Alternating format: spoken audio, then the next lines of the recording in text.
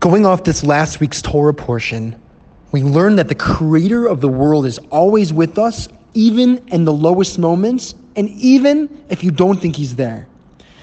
I want to actually continue a little bit about this because it's a very important topic and a very important lesson that we have to get through to us, because so many times we think that our prayers are not heard, or we have these specific requests and they're not heard, and sometimes they don't happen.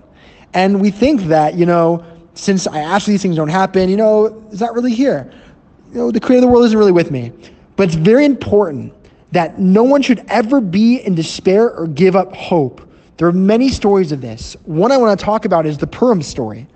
If you look at the Purim story, Achashverosh, the king of that time, who took Esther as his wife, he told Esther and Mordecai that there are these original letters after Haman, the evil Haman, was supposed to, he's going to go ahead and kill all the Jews and roll the dice and just kill them on a certain day.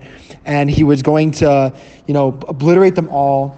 It was shown that nothing could happen. There was already a letter decreed. And even though they caught Haman in this lie, and he was maybe going to, seduce Esther, and he was basically lying about the whole thing, it was too late. It was too late. And it was already sealed with the king's signet ring. It was already sealed. It was a decree. So the king, in a way, you could relate as the creator of the world as Hashem.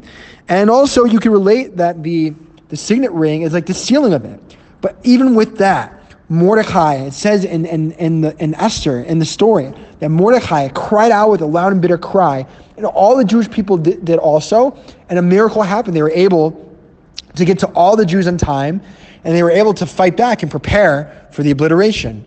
So this is the proof that prayer works, and prayer is the source, and that prayer, it's never too late, that there's always an opportunity to abolish any decree that's sealed and even signed, as much as the king already signed at this time, and we just have to keep our faith up in good spirits.